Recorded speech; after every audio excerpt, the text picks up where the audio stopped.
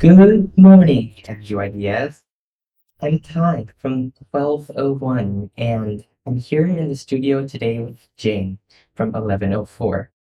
We're from Broadcasting Club, of course, and we're here every Wednesday from 7:45 to 8:15. So tune in for your weekly content and entertainment. You can watch our YouTube broadcast at youtube.com at MUIDS Broadcast, where we keep all of our episodes. As a reminder that if any teachers are listening at this point, we know you're in a meeting right now, so feel free to switch off the PA system in your room. You can do that by using the neat little volume knob right next to one of the doors. And yes, before we start any of our content, I'd like to make a note actually of the things that we've done with the PA system. So hopefully it's all fixed now. If not, you can contact us via the contact form. It is in the Homeroom Hub now, so feel free to contact us, even about other topics you might be interested in, some news you might want us to cover, or any recommendations we can be made to make this show better. Anyway, moving on, you may or may not have noticed that this week hasn't been as cold as you would call winter, right? Yes, I agree. Yeah, but even though it's almost winter, it's still raining, it's still weather. It's not like winter at all. And today we're gonna talk a bit about why it's like that. And well, firstly, we read a Bangkok Post article, and it says that according to forecasts, winter is coming a bit late this month. It is likely that the meteorological department will announce the start of early winter about early next week, which is 2 weeks later than usual. This is because cool winds remain weak and temperatures are expected to be warmer than usual throughout the season. And Songpun Tontan, Head Department of Central Weather Forecast Subdivision, said that rains would continue in the upper parts of the country until Sunday amid weakening cool winds. Easterly and southeasterly winds, as well as high humidity, would prevail in Greater Bangkok.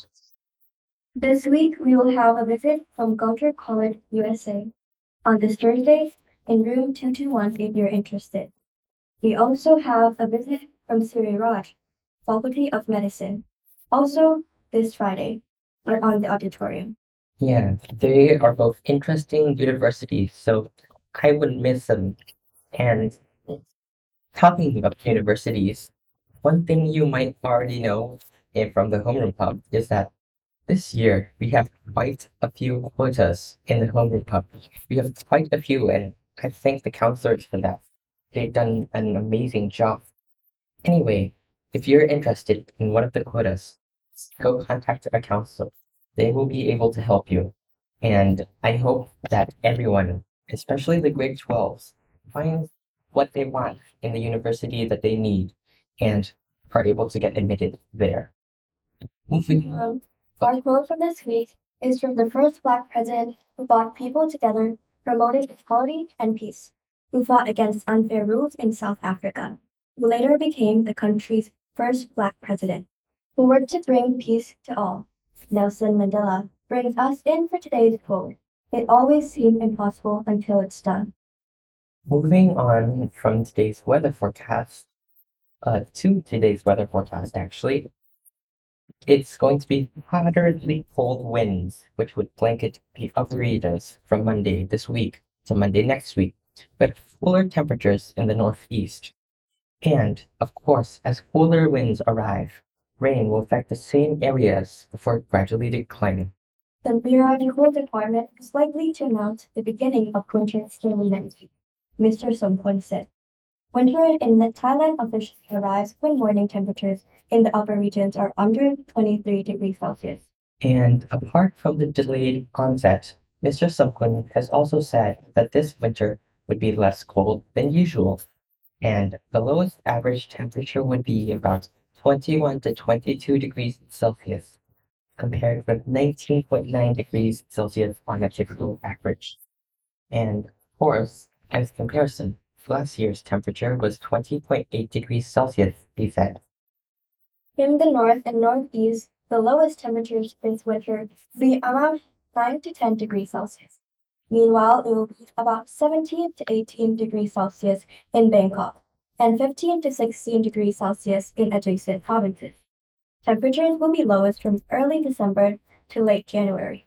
Cold weather and frost will be frequent on mountaintops, and winter would end in late February, Mr. Stoltzman said.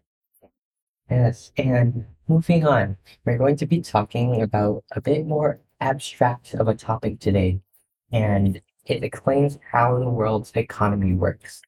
I find it interesting and it explains a lot of things you might have seen. So maybe listen up and you'll learn something that you'll find interesting as well. Anyway, the topic today is called economies of scale. And I want to ask you a question before we begin. My question to you is, have you ever wondered why smaller businesses and smaller products charge more for a similar product when compared to a larger company? Why businesses, especially those small businesses, have to charge maybe 60 baht for a croissant, while supermarkets, while mega stores, they can charge under 20 to 30 baht? Well, the answer lies in economies of scale, and we're going to go through it today. Yes, but what is the term economies of scale? It seems very confusing and it's a big word for me to swallow. Certainly, Jane, that is something of a good question. So let's get started. Economies of scale is the cost advantage that larger companies get when they make larger production runs. Because efficient as costs can be, even in small batches, those costs are grouped up into smaller projects. And in larger batches, they're grouped up into a larger amount of products. So on average, a product will have less of the cost if more are produced. Anyway, in simple terms, economies of scale are represented through the cost savings that give advantages to larger businesses over smaller ones who produce more inventory and more stock.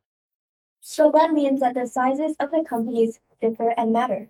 Yeah, they definitely do. And it's interesting with that because this explains how large corporations can drive smaller shareholders and smaller businesses out of business because they can't afford to compete.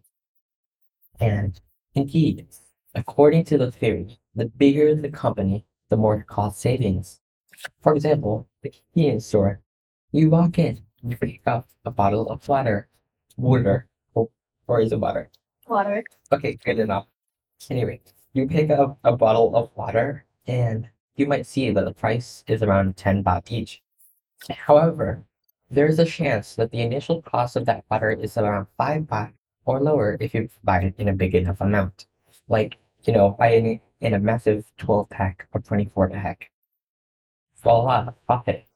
But if you keep in mind that there are factors that have an effect on the amount of cost saving as well, you can see how it starts to get complicated.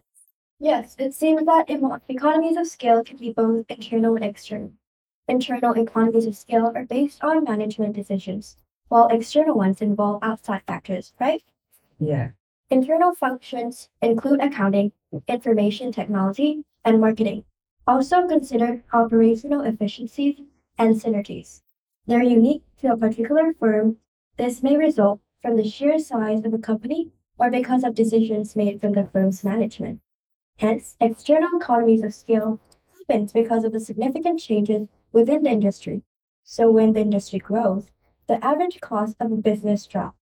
These occur when these are highly skilled labor pool, subsides or tax reductions, and partnership and joint ventures, anything that can cut costs for many companies in a specific industry. However, of course, this concept has an absolute limit because companies will only cut their costs until a certain point, which we call the optimum point. As you know, sometimes if you produce enough of an object, it actually becomes more expensive to produce due to many reasons. Before the additional cost per unit begin to increase, like the Barbara chart we commonly see in math class. Yeah, amazing, right? Like it's a U-shaped thing, right? Yeah. Okay, I failed math, so thank you for that. Anyway, of course, by understanding this concept today, you can various companies and various things will benefit, such as reduced long-term unit costs, since it enables the competitive market in which producers try to sell and optimize the product to have it at a reasonable price. Other than that, there's also increased profits, as economies of scale lead to increased profits because they can generate a higher return on capital investment and also provide platforms for the business to grow. And last but not least, larger businesses also scale as well because it solidifies that businesses become less vulnerable to external threats such as hostile takeover bids and other factors when they are big. And economies of scale to industries affect companies' share price as well as the ability to raise new financing. Anyway, so this is the end of our message today. But before we go, I would like to state again that we we have fixed all the issues with the PA system. However, if there's something we've missed, please feel free to contact us at the Google form located inside of the homeroom hub. And for teachers, we have also placed the Google form in your group. And that is it for our content today. We hope that you understand the content we gave and it will be useful for understanding the insights of how business world operates. As always, our goal is to expand the horizon of knowledge with the help of media and entertainment. Thank you for listening and don't forget to visit youtube.com or at MU Ideas Broadcast for next episodes. See you next Wednesday. Goodbye!